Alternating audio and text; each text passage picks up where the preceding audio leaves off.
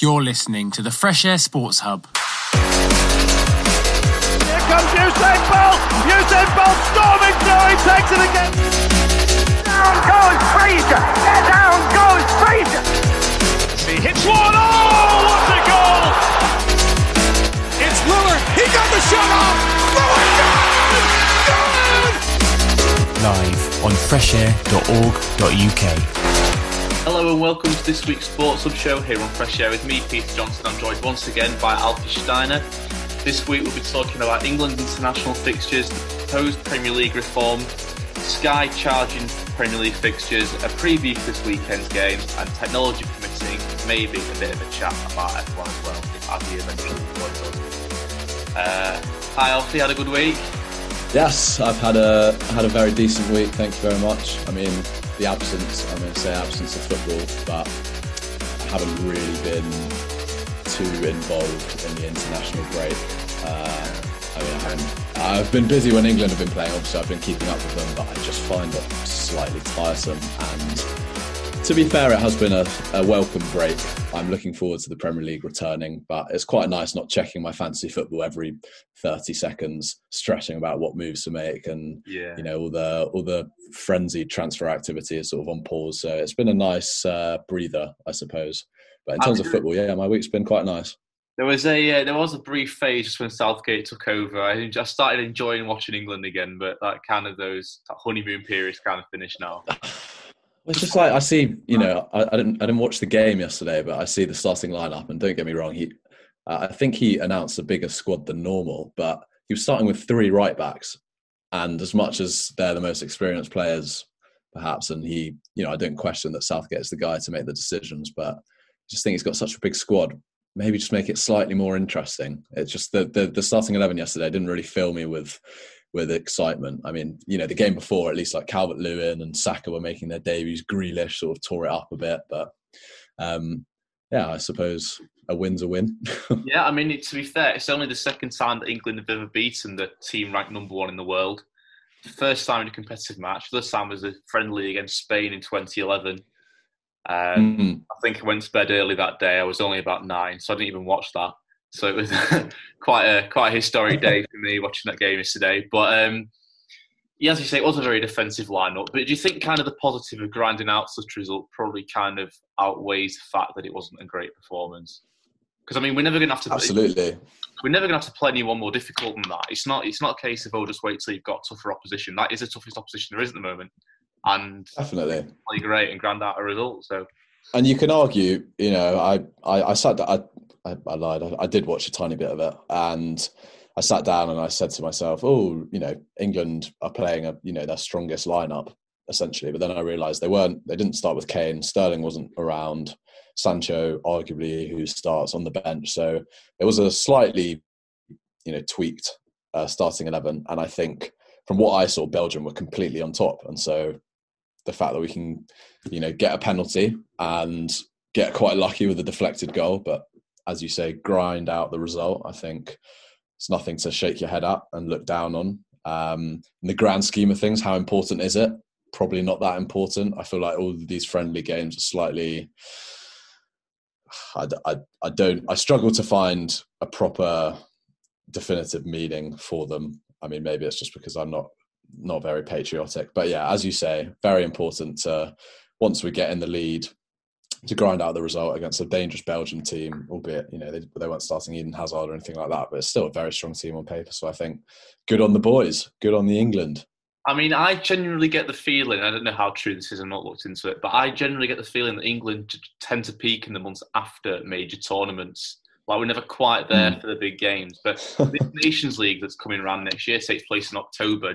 It's kind of the next round of international fixtures after the Euros. So it's obviously all eyes are going to be on the Euros, but it is a trophy that, I feel like England might just peak in time for. So yeah, it's better than nothing. It's good to win these games. Absolutely. I think because England fans have been deprived, I mean, I say that in a relative sense, but there's been so much potential and we've had such great players down the years, but obviously when it comes down to it, we always seem to fall short. So I think the public excitement for the current crop of players has, over the last few years, sort of maybe got slightly hysterical. And, don't get me wrong, I think England have a really promising roster of young players and loads of options coming through. But I do think, perhaps re-evaluating expectations for England. I mean, again, I sound just quite cynical and negative about the whole thing, but I never feel that, and maybe it's because I haven't experienced it growing up, but I've never felt that proper connection with England. And yeah, there was that good run it was the World Cup, wasn't it, when we got to the semis?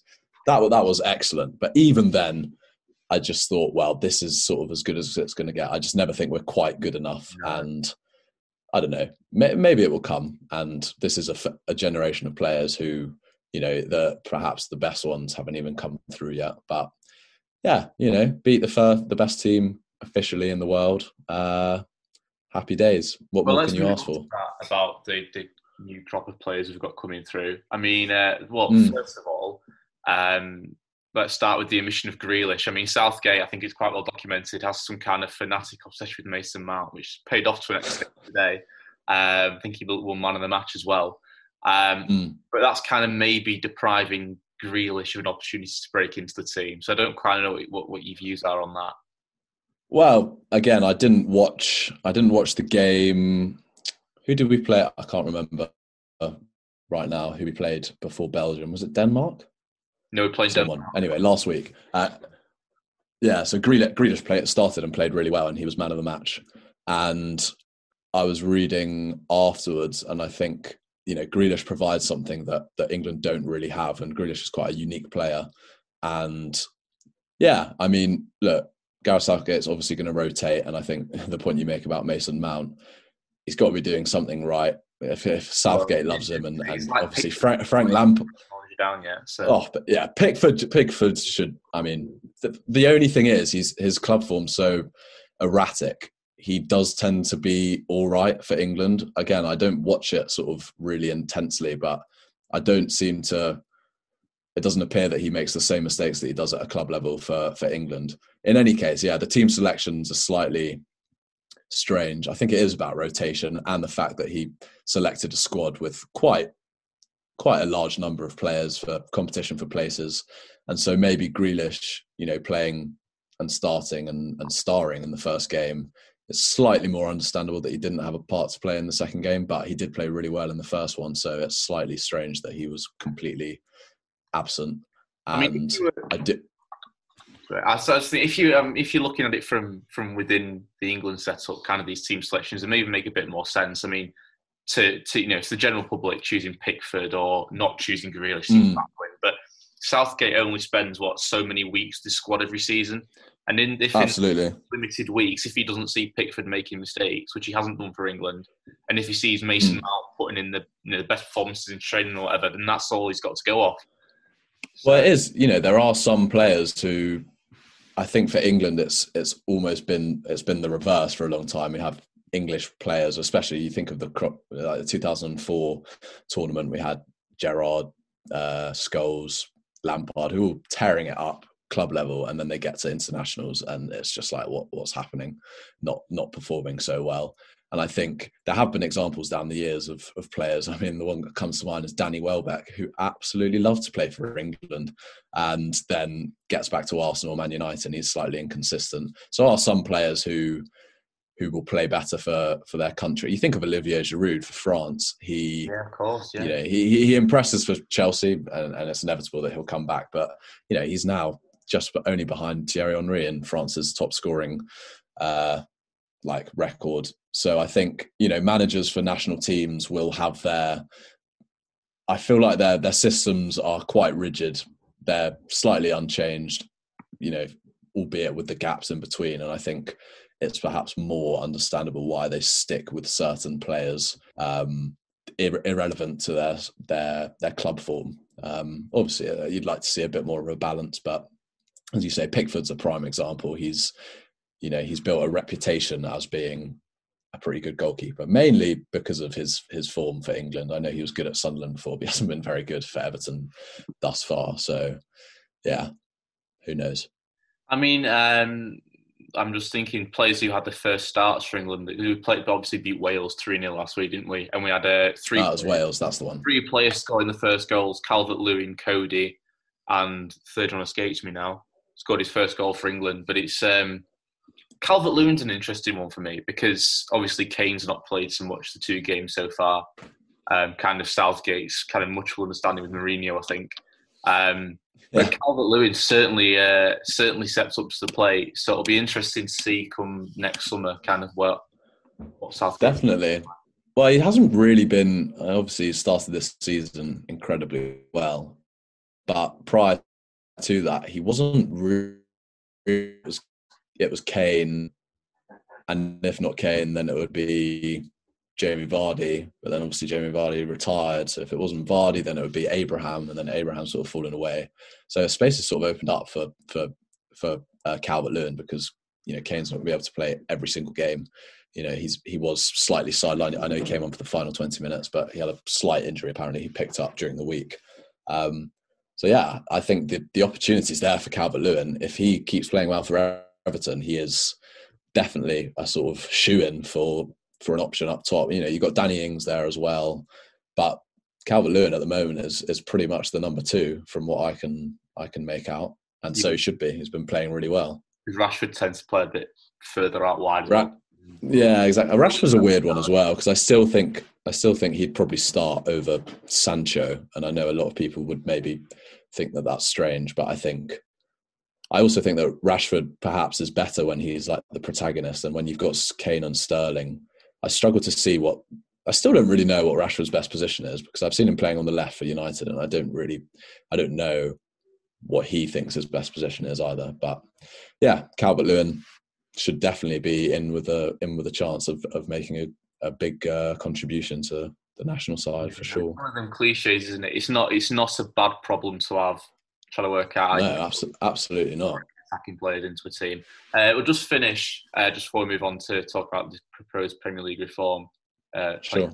In that, I just saw it was kind of a poll on Sky a couple of days ago as to which who people thought England's number 1 goalkeeper should be. 7% of people voted for Pickford. 7%.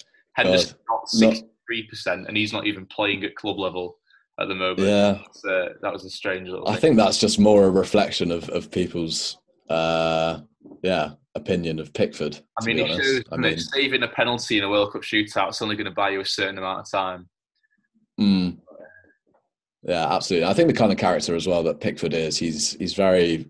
I find him quite funny to watch. I've seen a few video compilations, and he's a bit of a hothead, and he's very confident in the way that he plays, but he seems to spill it just so often and make some just the cliche goes schoolboy errors, and you just think, can you act in a certain way when you play in a certain way?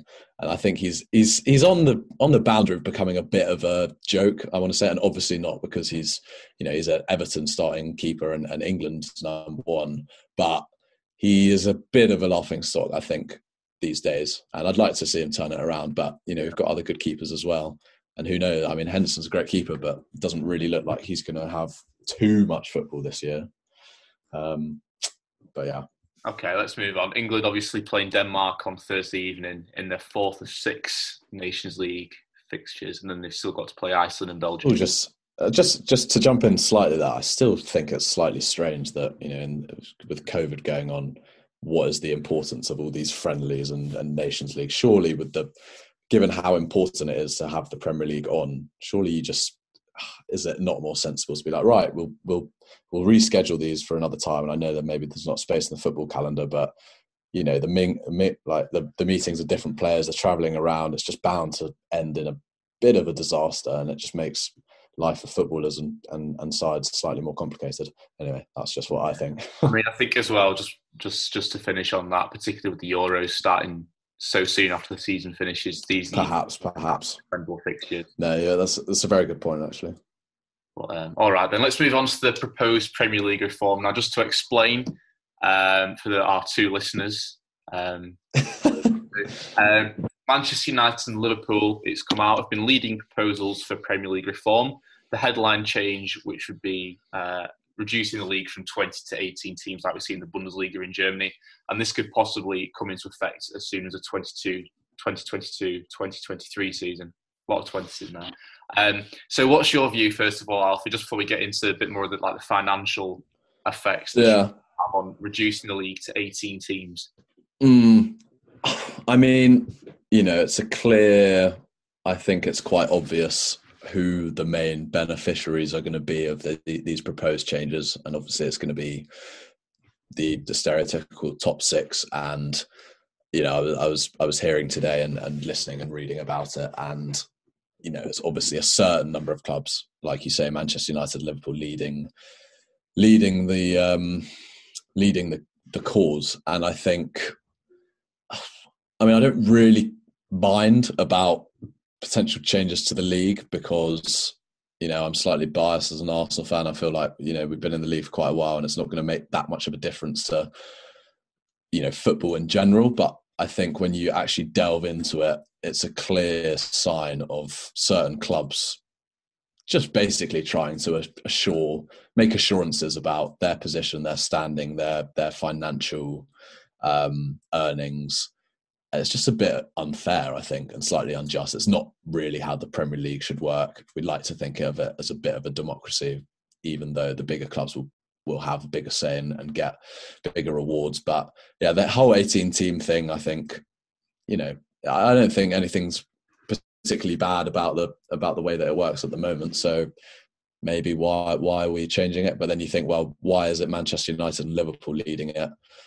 They're clubs who are heavily reliant on certain types of income, and obviously they've been hit quite badly by COVID. It's interesting that Chelsea and Man City aren't sort of the names being mentioned who are sort of quite loudly backing them up. So I think it's obviously about self-interest, and yeah, there are both positives and negatives, which I'm sure we'll get onto. Yeah, just from a purely footballing perspective, if you look at the Premier League this season and imagine it as 18 teams, then I think that the two teams who wouldn't be there would be Fulham and West Brom, hypothetically, which I don't think would be any great loss. But then when you look at the purely footballing perspective, then I think when you look at when it's down to 18 teams, you've got teams suddenly in 12th, 13th, 14th in the league who are in a relegation battle. I just think it's slightly unfair. So you could be on the verges of the top 10 of the Premier League and still find yourself in a relegation battle. It's just something that doesn't right with me. But an example just springs to mind.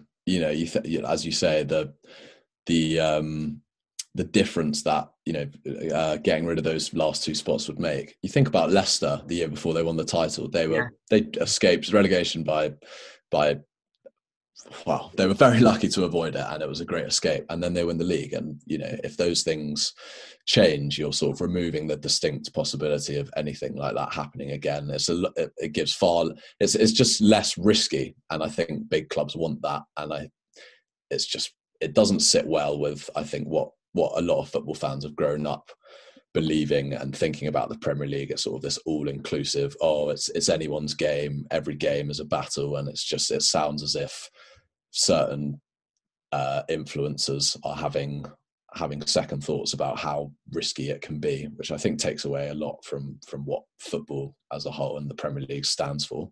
Yeah, I think as well, if you take out a couple of teams from the Premier League then and put them in the Championship, you're going to have so many more teams in the Championship who've kind of accumulated all this money from being in the Premier League. The likes of, Brighton, for example, might be some of the first to go, who've kind of accumulated all the wealth over the last few seasons. And then you just have the same few teams that top the Championship every season. I don't think you'd see the opportunity for the likes of Huddersfield, for example, maybe to break through and get a short spell in the Premier League, or Brentford came so close last season. You might start seeing less and less of that. So that's perhaps it. Well, exactly. There's less jeopardy and it's more predictable, perhaps. And for those who are, on the borderline, I think you just wouldn't want to be on the borderline between being comfortable in the Premier League and then facing a relegation battle. You'd like to think that you can earn that sort of distinguish that difference. But, I think these changes are driven from the top, and those at the bottom, I feel that they'll feel quite unfairly treated, I suppose. Yeah, we'll come into that. one of the more positive reforms, I think it's fair to say, that was being proposed was that 25% of the Premier League's annual income, which is up into the billions, would be given to the EFL.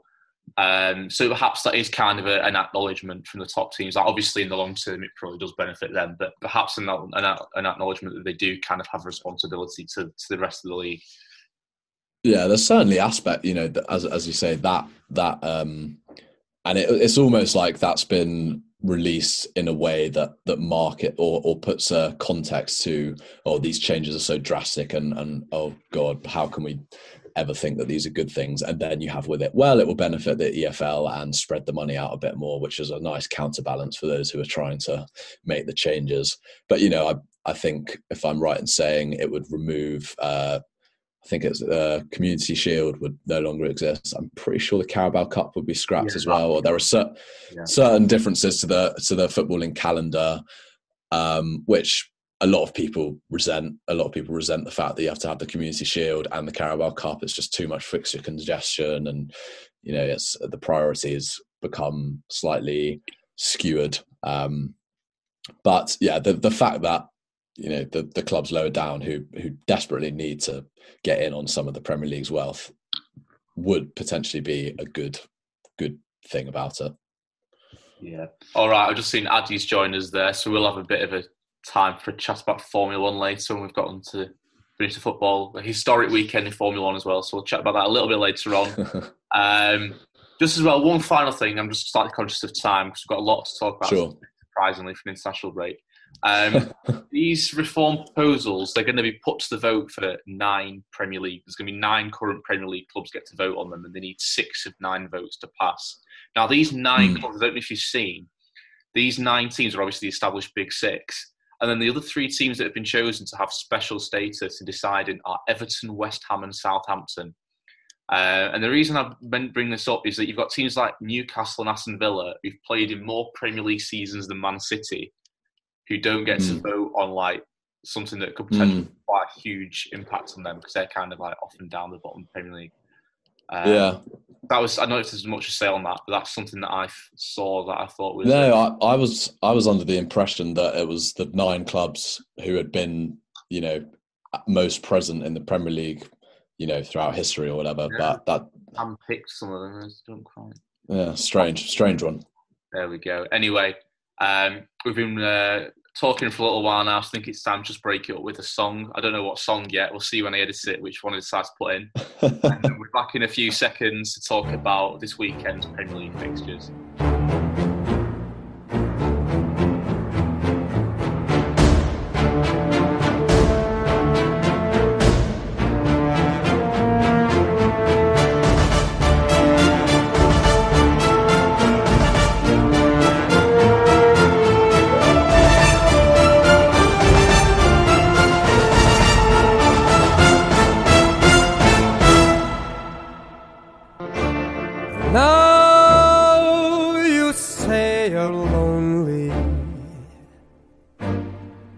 Cry the whole night through. Well, you can cry me a river, cry me a river. I cried a river over you.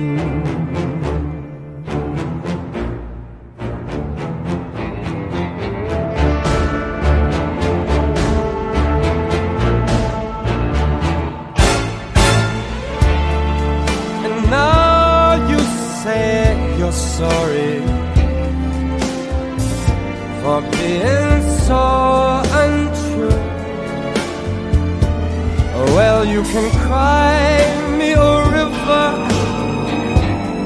cry me a river, 'cause I cried a river over you. You drove me nearly out of my head, while you never shed a tear, babe. I remember all that you said. You told me love was too plebeian, told me you were through with me, and now love me. Well, just to prove that you do, why don't you cry me a river? Cry me a river, 'cause I cry a river over you, over you.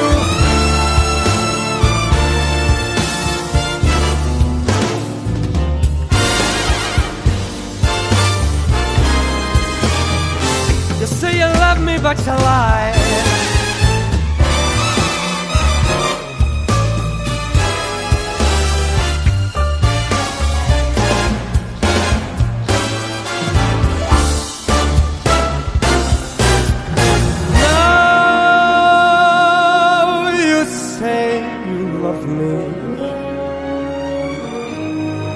Just to prove that you do, come on and cry me a river. Oh, cry me a river. I cried a river over you.